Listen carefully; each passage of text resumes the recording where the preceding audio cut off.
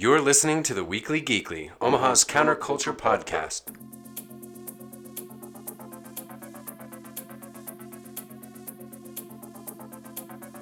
So you treat everybody, for me, you treat everybody the same. Like if someone's respectful of your time and energy and space, like I will give that back. And I enjoy giving back to people because it's the fans and the community of people that have supported me. And I used to, I'm still you, just in a different place. And so I have the ability now to give back, to give whatever it is, inspiration, information, whatever I can give to, the version of me, whatever that was 15 years ago. And if that, one conversation or one word can inspire someone to, have the passion or chances I've had, then I'm more than happy to do that. The Weekly Geekly is brought to you by Synergy Nation Network, Viva La Synergy Nation. And powered by Project Nerd. You're listening to the Weekly Geekly, Omaha's counterculture podcast, the one-stop shop for everything geek. I'm your host, Mikey Colsheen, and with us today, we are very blessed to have Sam Hargrave in the studio. Sam, how are you doing today, bud? I am great. Thanks for having me. Thanks for coming. Yeah, man, this is awesome. I really appreciate you taking the time, and I'm sure you're crazy busy, so this is awesome that it worked out.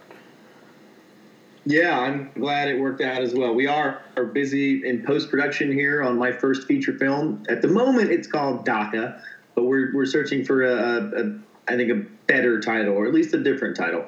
But we're knee-deep in it, and so I'm glad to step out for a second and talk to you guys about all things movie-related. Heck yeah, it's probably nice to get a little break from the editing room floor.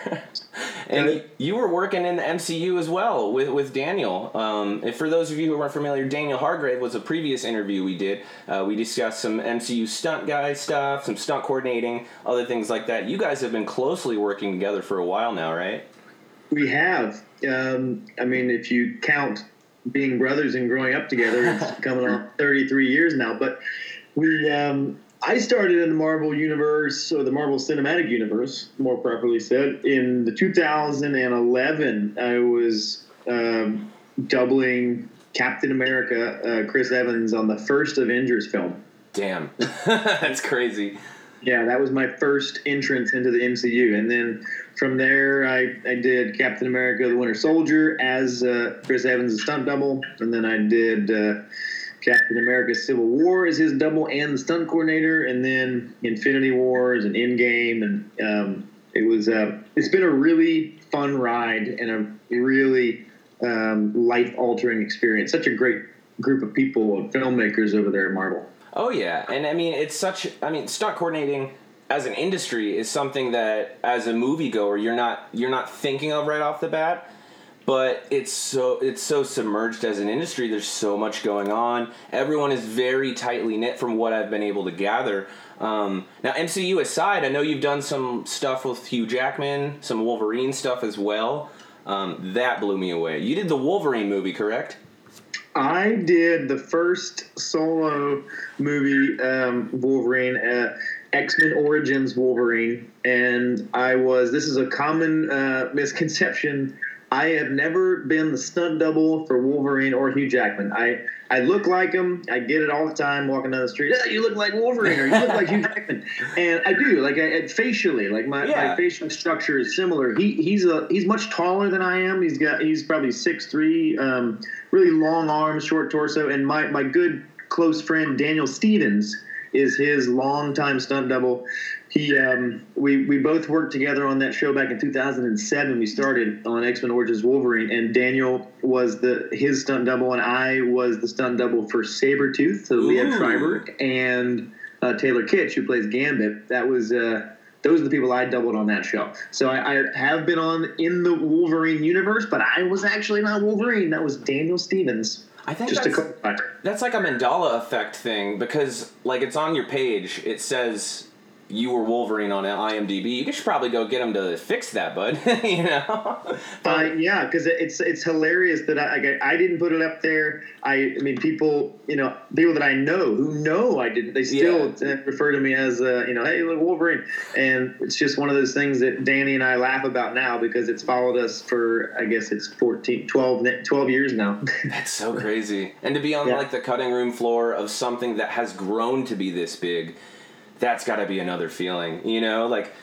I never would have expected when the first X-Men movie came out that anyone would ever keep doing comic book movies, because it's such a very long-standing culture where these people have grown up with these characters. So one false move and everyone's up in arms, much like Star Wars, So when that first X-Men movie dropped, of course, there's the fanboys and the haters and all that, but I didn't think that the momentum would build into the MCU, but man, was I wrong. So, yeah, and that what momentum it's had since 2008, since Iron Man. I mean, it's 22 movies now or more, and a storyline that has been so thoroughly woven together into this patchwork of awesome. Right.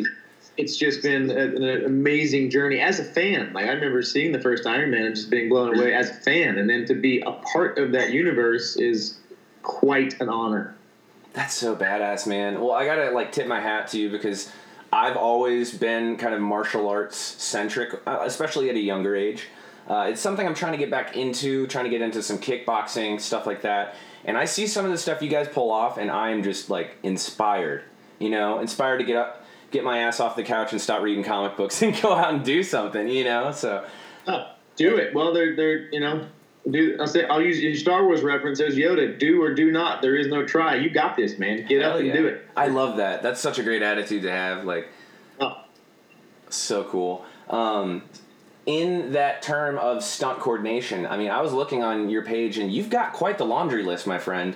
You've been around. And it's not even just comic book movies. I mean, I've seen Atomic Blonde, and I saw that maybe 2 or 3 times. So that was amazing, man. Some of the stuff you guys pull off, it's very easy to tell how some people are specialized. Daniel was saying something about this. He was more of a jack of all trades when it comes to the stunt world. If you could kind of pinpoint your skills precisionally, would you say you're more of a martial arts guy, like a hand-to-hand, or what's your bag? That's how I started. My specialty entering the business was kind of martial arts and Hong Kong style falls and fights. I was kind of an acrobat for the time. I put in quotes acrobatic, faller. Like, I would take some big spinny flippy tumbles, and that was kind of how I got recognized. But then over the years, I became a jack of all trades.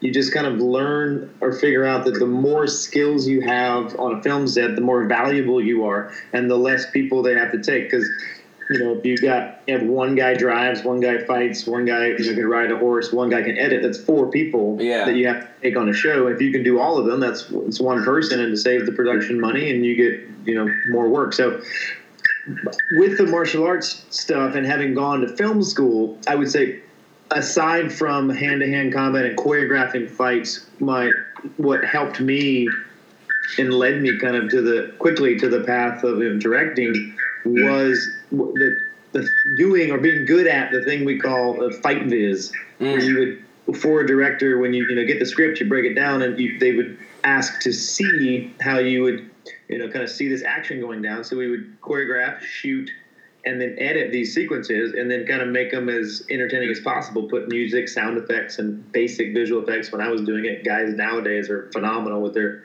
3D creation of cars. And right. It's like before you're just making home movies, and now it's like it's a movie in its own right, almost. It's become quite a skill, and that was. I haven't made it to the level of the guys that I would hire now, like the Greg Rementers or the Nate Perrys, but.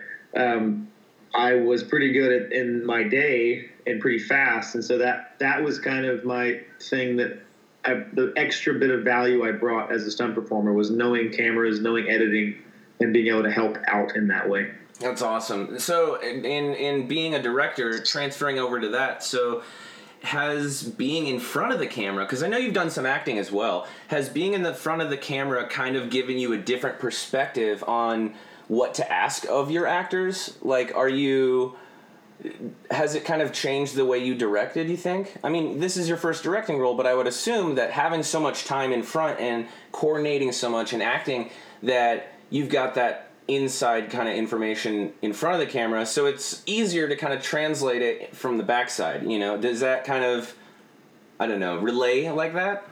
Totally. I mean, that sums it up very well. I think the more, as a director, the more you understand about every department and their job, the better director you can be. So, and that includes acting. So I was very interested, and still am. I mean, I'll take acting roles. I audition for stuff all the time. Like I try not to pigeonhole myself in one category. When I was doing stunts, I would also act, and I would, as edit, I would do all kinds of things. When I, now in directing, I'll still act. And so I think an in-depth understanding of everyone's job makes you better at your job. And the time I spent in front of the camera as a stunt performer and as an actor greatly influenced my abilities as a director to understand how to speak to actors, to know what I'm asking when I ask it, know when to back off, because sometimes, actors are delicate creatures, so you got to know when to talk to them. It's all about relationships and understanding communication,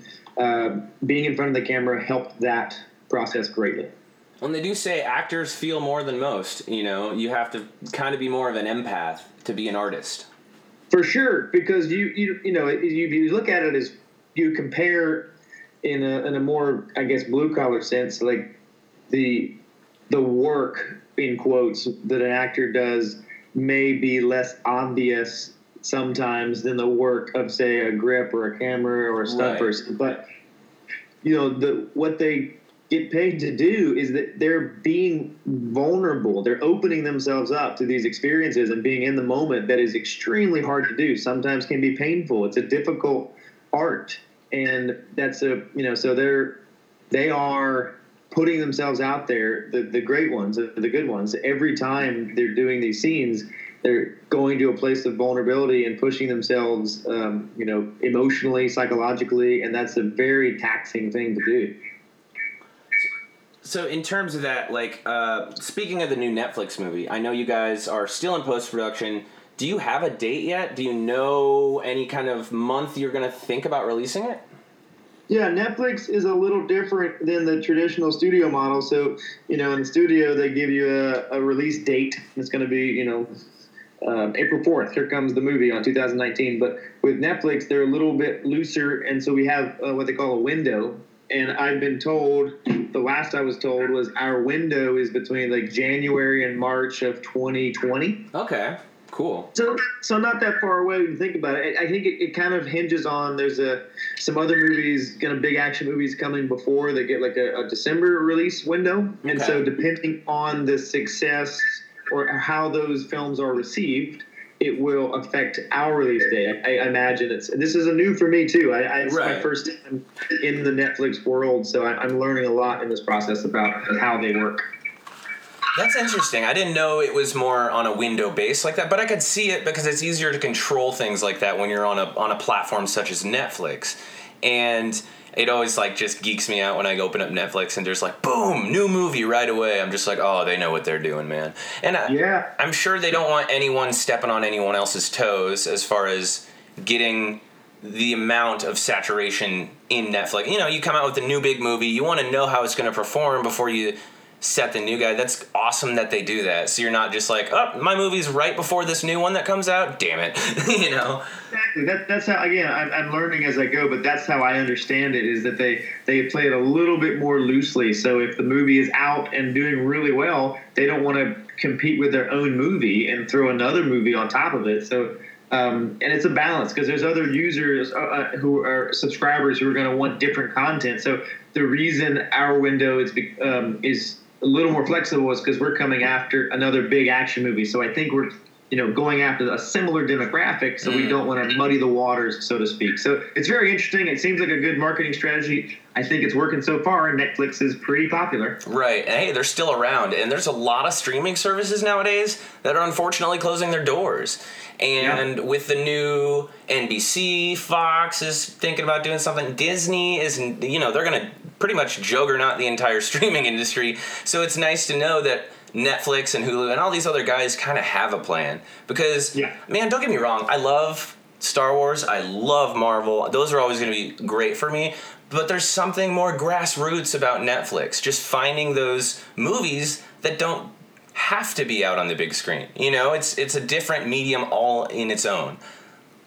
Agreed. Yeah. So I mean, it's going to be Disney is a juggernaut in the entertainment industry as a whole, not just streaming. So they're hard to compete with. But at the moment, I'm happy to see Netflix holding their own. It's fantastic for filmmakers because they want and need a lot of content. So movies that before in a different environment wouldn't get made, filmmakers are having a chance to get their voices heard, for better or worse. It's a whole new world, man. 20 years ago, never could have seen this kind of stuff happening, I love it. So after over a decade of stunt coordination and acting and all these different parts you've played, what was the deciding factor where you said, I want to try directing? What kind of gave you that push?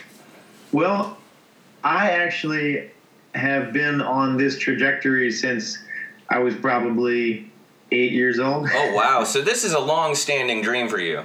Well, what's funny, a dream that, how you have a dream, but you don't really realize it's a dream until somebody says, hey, you're dreaming, and you go, oh yeah, okay, I'm dreaming. Yeah. But explain that is I was, I grew up on a farm with my brother and sister, and we were always doing, fun stuff, and we would make these little short films, these little westerns that my sister would operate the camera. I was usually directing, showing my brother and I, we would do fights and fall off horses and stuff. And I never really, at that point it was imitation, not having any idea what a director was or why or any of that stuff. But just doing it because I was very influenced by film and television. So I would try to emulate what I saw in movies and TV. And so I didn't think anything of it. Then, got into martial arts, and that translated to loving Jackie Chan cinema, and that went into film school. And even at film school, I didn't really, I was doing everything. I knew I wanted to make movies, and I would write, direct, I'd do the stunts, I would act, I would edit it, I'd do it all. And that was how I understood movies to be made.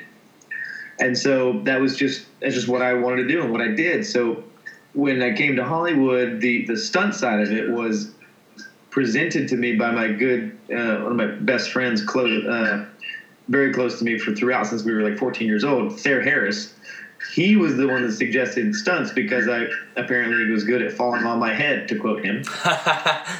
And so I was like, it's a good idea. And so I kind of went not off the track, but just, kind of on the side there, a different route up the path of the stuntman, because I was young, I was, athletic and loved to jump around and fall around, and I got pretty good at it. So I did that for a while, always knowing that making films was what I was doing and wanted to do, because I would make short films while being a stuntman, and always with my little pinky toe in the pond. But it was just, I guess it was the Russos just presented an opportunity. I started to think about it more when I was second unit directing and, got in the DGA, and I was like, this directing thing, apparently I'm not sucking at it too bad. And then everyone kind of saying, and me thinking at some point now, we need to step off the platform and take the dive into the world of the pool of feature films. And then it was just getting an opportunity. And, Joe Russo wrote this script many years ago now. At the time, it was called Ciudad. When I first read it, I think I read it like 5 or 6 years ago, and I liked the script at the time. Wasn't being considered for directing. I was just reading it because I like to read scripts. And then on Infinity War, Joe, we talked back and forth about directing, and him saying that he thought I could do it, and that I ought to. And he's like, I might have this script that could be good for you. And so he sent me the script. He had changed it a little bit to, the title of DHAKA, and the story changed a little bit. So I looked it over and said, it's still the same, same good story. I like it, but I have a few ideas. So he was like, what are they? We sat down, changed a few things. And then it just kind of, the snowball started rolling from there, because he's like, this would be good. We've Agbo, we got this new company. We want to start producing things. It's for filmmakers, up and coming filmmakers like you. So I think this could be a good fit. Who would you see in the role of the the main character, Tyler Rake, and then we talked about it. And originally, humorously enough, it was Rami Malek. Oh, really? That was because we wanted to do the whole time. Like a thought of this thing is not just an action movie. I wanted to make something that was a little more of a, and I don't want to say art house, that might be too specific, but an artistic take on action that had a very emotional story, but with the action that I had, become known for, and just very visceral, real action. So, and I thought the script offered that, and so we were thinking of turning the action hero archetype on its head and going with somebody that you wouldn't see coming as an action hero. And just as far as handling the emotional performance, but then thinking if we took him, got him in the gym, and got him training, we could make an action hero out of him. We thought, Rami Malek could be great. And then, so we were heading down that road until Chris Hemsworth got wind of this project, and he jumped in there and said, I like this script. I want to do this. Yeah, and he's done a couple other soldier films before, so this isn't anything new to him. He's kind of had his foot in that demographic before, so it's kind of cool to see someone return back into that, but this movie's nothing like the other ones, Correct. And the reason I think he was so drawn to it one of the main reasons I was, is the kind of emotional journey of this character that he portrays, of this guy Tyler Rake. I'm really happy that he's doing a lot more roles like that, Yeah. That's great for him. He really, in this movie, he fully committed to this role, and I think it's going to be a Chris Hemsworth that people haven't really seen before. Oof. And we just saw a Chris Hemsworth that we haven't really seen before in Endgame. So, and truthfully, you'll probably never see in reality, but because he's very into health and fitness, but I think it's an amazing role, and it was one of the coolest things I've seen in a long time. Yeah, I thought that was very well done. It could have gotten to the point where nowadays where someone could get offended by it, and there were plenty of people online trying to start a stink, because that's every good movie that comes out. You're always going to get the clickbait articles, or what did they do this time? But to me, man, I used to weigh 3+, so now I'm probably 165, all just string bean and beard. So you're sporting the beard as well. Yes, sir. I got the big old beard right now. Good for you. Well done. But I mean, that kind of hit home to me, man, because that was a struggle I had early high school, and it does take a toll on you psychologically. So to see that Thor was still worthy, man, that was so powerful to me, and I embraced that. That was so cool. That is fantastic, and that's one of the things about those movies in general, and this one specifically, that speaks to so many different people on so many different levels, because all these characters have their personal journeys that other people can relate to. And that's what is so great about the Marvel Universe and just heroes in general, is that, once you make them relatable, and if you can say, I know how that feels, but then they make the choice, that we want to make. That's what makes them heroes. That's what separates them, makes them the mythological characters, is they make the choice that we wish we could always, That's such a good way to put it, because it really is our modern mythology. This is the closest thing we have to the old Greek myths, is superheroes and comic books. It's something that has been a tool for youngsters forever, since the 40s, 50s, it's awesome to see it keep going, but it's even more awesome to me to see, whether it's in the books or the movies, there's always a narrative that someone can take a life lesson out of. True. Yep, I totally agree that the superhero movies are the mythology of modern day times, and I think in a just purely objective or subjective point of view, I think Marvel has created a wonderful mythology with their characters, and the journeys they've gone on have been fantastic. I cannot wait to see where they go for the next 10 years. It's a huge shakeup, so I have no idea what they're doing, and I know they do. They've probably planned this. Kevin Feige probably planned this 10 years ago. So that's going to be a lot of fun to watch. Yeah, his vision is pretty incredible. It's a really special thing to watch develop. So I saw that you actually had a acting role in Endgame. Yeah, I did. I saw you in there.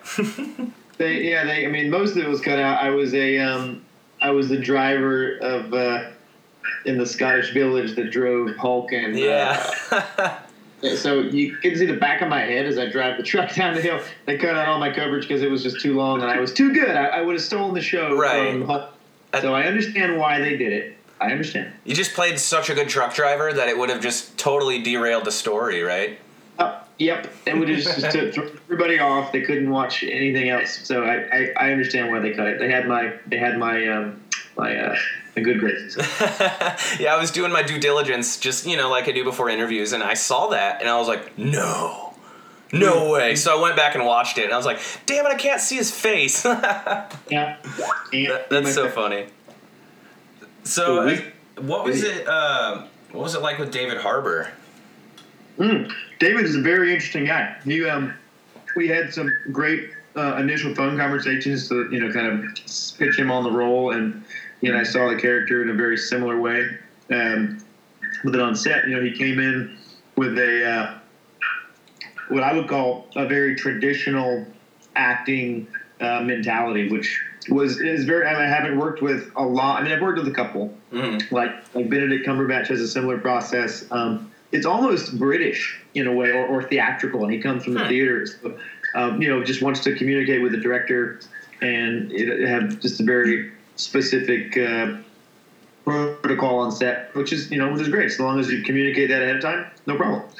And we got some really. I mean, he was never the same. We would do takes, and it was never the same in a good way. I mean, he always something fresh and new, and you could edit his scenes in 5 different ways and have 5 great performances.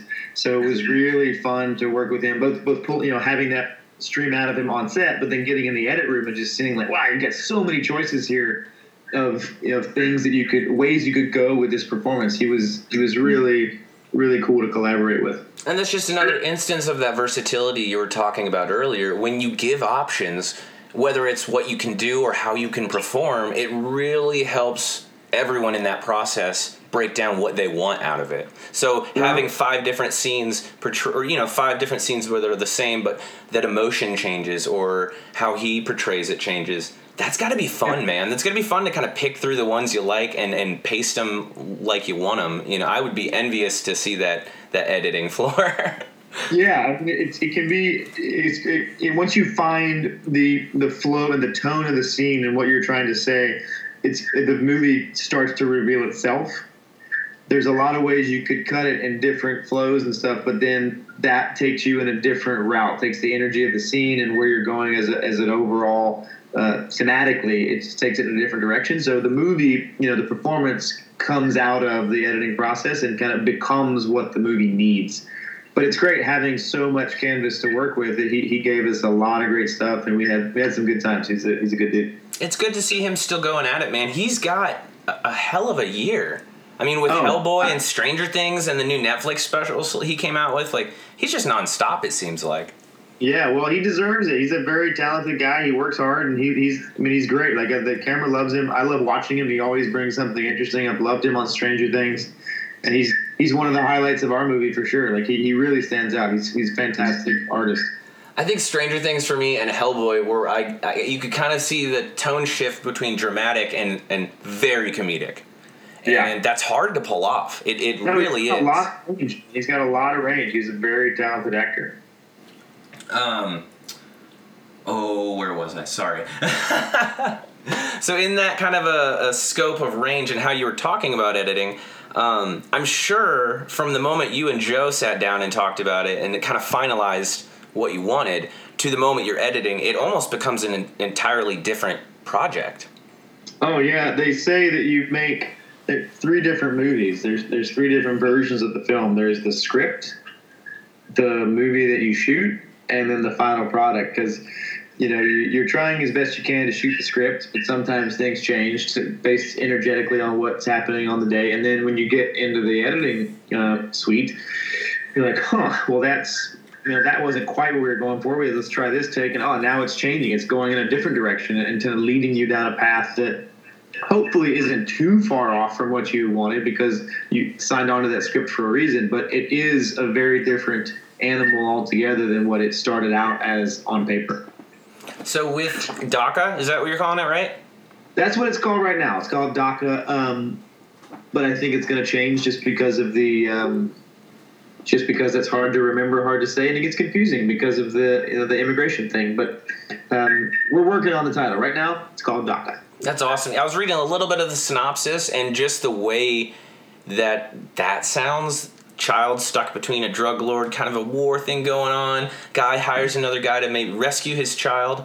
And that was enough to kind of get me like, ooh, I had a little nerdgasm. I'm like, okay, knowing what I know and who's in this movie and who's putting it together, this is going to be nuts. I'm so excited to see how you coordinate the stunts, how Hemsworth kind of shifts from dramatic back into stuff like this as well. Like, man, it's going to be fun, and I cannot wait to see it. Well, I mean, I'm excited for the world to see the movie and the performances, and I can say that hopefully there's some stuff in there that you haven't seen yet, and I have to give Hemsworth major props for his performance. Not only dramatically, but his performance of the action in this movie is unbelievable. He's a force of nature, this guy. Hell yeah. So I asked Daniel this question. I'll ask you the question as well. Okay. He said you, which was a very sweet answer. Who is one person you have worked with or want to work with that you kind of aspire and look up to? What? Well, my brother's one of them personally. Like he professionally, I have another answer, but personally, he's one of the most kind and positive and centered individuals I know, and I want to be more like him. So he would be the person I'd want to be more like. He said the same thing about you. Oh, this is getting all lovey. Oh, he was like, man, I looked up to my brother. He got me into this, helped me out. I'm like, man, this is amazing. Like, I wish I had a relationship with my brother like you guys do, man. It's heartfelt, and it's very inspiring to people because, it's hard to work with your siblings sometimes. Yeah. Well, it's funny because I always, and I don't know, he may tell it differently, but when the cool thing about, that answer, and I assume from him, I know from me, is it's true. Like, there's no reason to, blow smoke up his bum. He knows how good he is, but for me, it was I never wanted to work with people or hire people. I was in a position to hire people. I never wanted to hire people because they were my friends or family. It was right. The best person for the job. And that was, and it's at times it took him a while to be that. And so I didn't ever hire him when he wasn't the best guy for the job. And I know he tells a version of it where he's like, he wouldn't hire me for 2 years. It was never because he was, I didn't want to take care of him. I wanted to hire him, but I never wanted it to be his favoritism. I wanted him to gain respect from people on his own merit, which he has done. Which to me, one of the proudest moments I've had in the business is going to Atlanta and showing up on a set, people recognizing me and saying, "Oh, you're Daniel Hargrave's brother." Ooh, I bet that was cool. And I go, yeah, yes, I am. So I think it's very important for people that in life and in this business to kind of build your own reputation on your own 2 feet and your own merit. And I wanted him to do that, and he did. And so then he very quickly became the best guy for the job, and now he is one of the best, and this is just legitimately one of the best in the business. And he did that. I opened doors and try to give people opportunities, but I can't do it for him. And he put in the work and the effort, and it's it's his work that has put him where he's at now, and I respect and proud of him for that. That's awesome, man. Like I said, so cool to see you guys kind of come up in this industry together, but in your own right. That's so cool. Yeah. So as a director now, what would be some words of advice for any young directors, someone that's trying to break into the industry? Well, I would say it's a very interesting time because of technology and access to technology. I would say if you want to tell stories, if that's the passion that you have, tell stories. You can make a feature film. You can shoot and edit a movie on your iPhone now. It's possible. Technology is, that's just a bad example. But there's access to equipment and things, and online. You can go on YouTube and find tutorials. There's ways to get information now that were not accessible when I was growing up, and it still didn't stop me then. I think there's even less excuses now. If you want to tell stories, there are so many ways you can in this day and age and this platform that don't let anybody stop you. Like, if you've got something to say, if you got a story to tell and a way you want to do it. And, that passion, I think, will show through in the work. And then, hopefully the work gets recognized, and don't let anybody stop you if you want to tell stories. I always look at like guys like Kevin Smith, Silent Bob, and I get so inspired by their stories. He literally, when he made Clerks, just maxed out a credit card and hoped it worked. Went to Miramax, and they luckily picked it up. But sometimes you got to take risks. You got to put yourself out there, even if it's not comfortable, because it's like the more awkward situations you get through, the more you've grown, and now that situation ain't as awkward next time you're in it, Yeah, I'd say always, I learned that recently, I guess in the last couple of years with music. It's like you may never be ready, like you never in your mind, never be ready exactly where you want to be or know exactly how to do something, but it's kind of in the doing of it that you experience life and you grow and learn. Now there's the balance of that is growing up and doing stunt work I would always, people say, oh, you're risking your life, you're doing these risky things. And I'd say it's calculated risk. Right. So I would never say, just do it, man. Like just go grab a camera. Like you have to put in the work. You need to, if it's something you love, you got to learn about it. You got to study it. You got to, understand it as best you can. And then, dive in. Same with a stunt. Like, I wouldn't say, oh, yeah, sure, I'm just going to hook you to this wire and push the button and push around. Good luck. That's not being a responsible adult. Right. So if you're going to do this, learn as much as you can, but don't let fear stop you from taking an opportunity, like when when it presents itself. And you may not be 100% ready, but you have to be ready enough that it's like, luck is when chance meets opportunity. Oh, absolutely. Right? Preparation meets opportunity. So and that's like with my brother. Like when you're prepared, when you're putting in the work, and then the door opens, you kick down that door and you run forward because you're ready. If you just sit around thinking about it or hoping it's going to happen when opportunity knocks you, you may not be fast enough to the door. So you got to be putting in the work, and your passion should be fueling that. But then, when the chance comes, man, go for it. Amen, man. And no one else is going to do it for you, You got to get out there and just grab your slice of life. God helps those who help themselves. Amen to that. Well, before we get out of here, any final thoughts from you? Anything you want the listeners to know about the upcoming movie? Well, I would just say,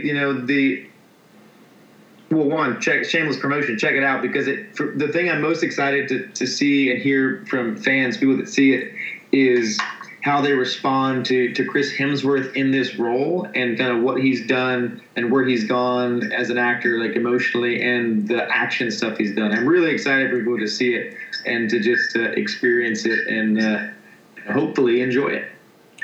That's so badass. I can't wait. So we should be expecting it early 2020. You Netflix heads, keep it open, keep paying that subscription. It's getting more and more worth it. People were complaining about the upcharge, but it's $3 and I get more content. So thank you, Netflix. I love what they're doing. Sam, thank you so much for taking the time to talk to us, man. It really means the world to our small Omaha, Nebraska community. We don't get much out here, so anything we can get, we're starved for it. So thank you so much, man. Hey, the pleasure was mine. Thank you very much. As always, I've been Mikey Colsheen, and with me has been Sam Hargrave. Woo! And you've been listening to The Weekly Geekly.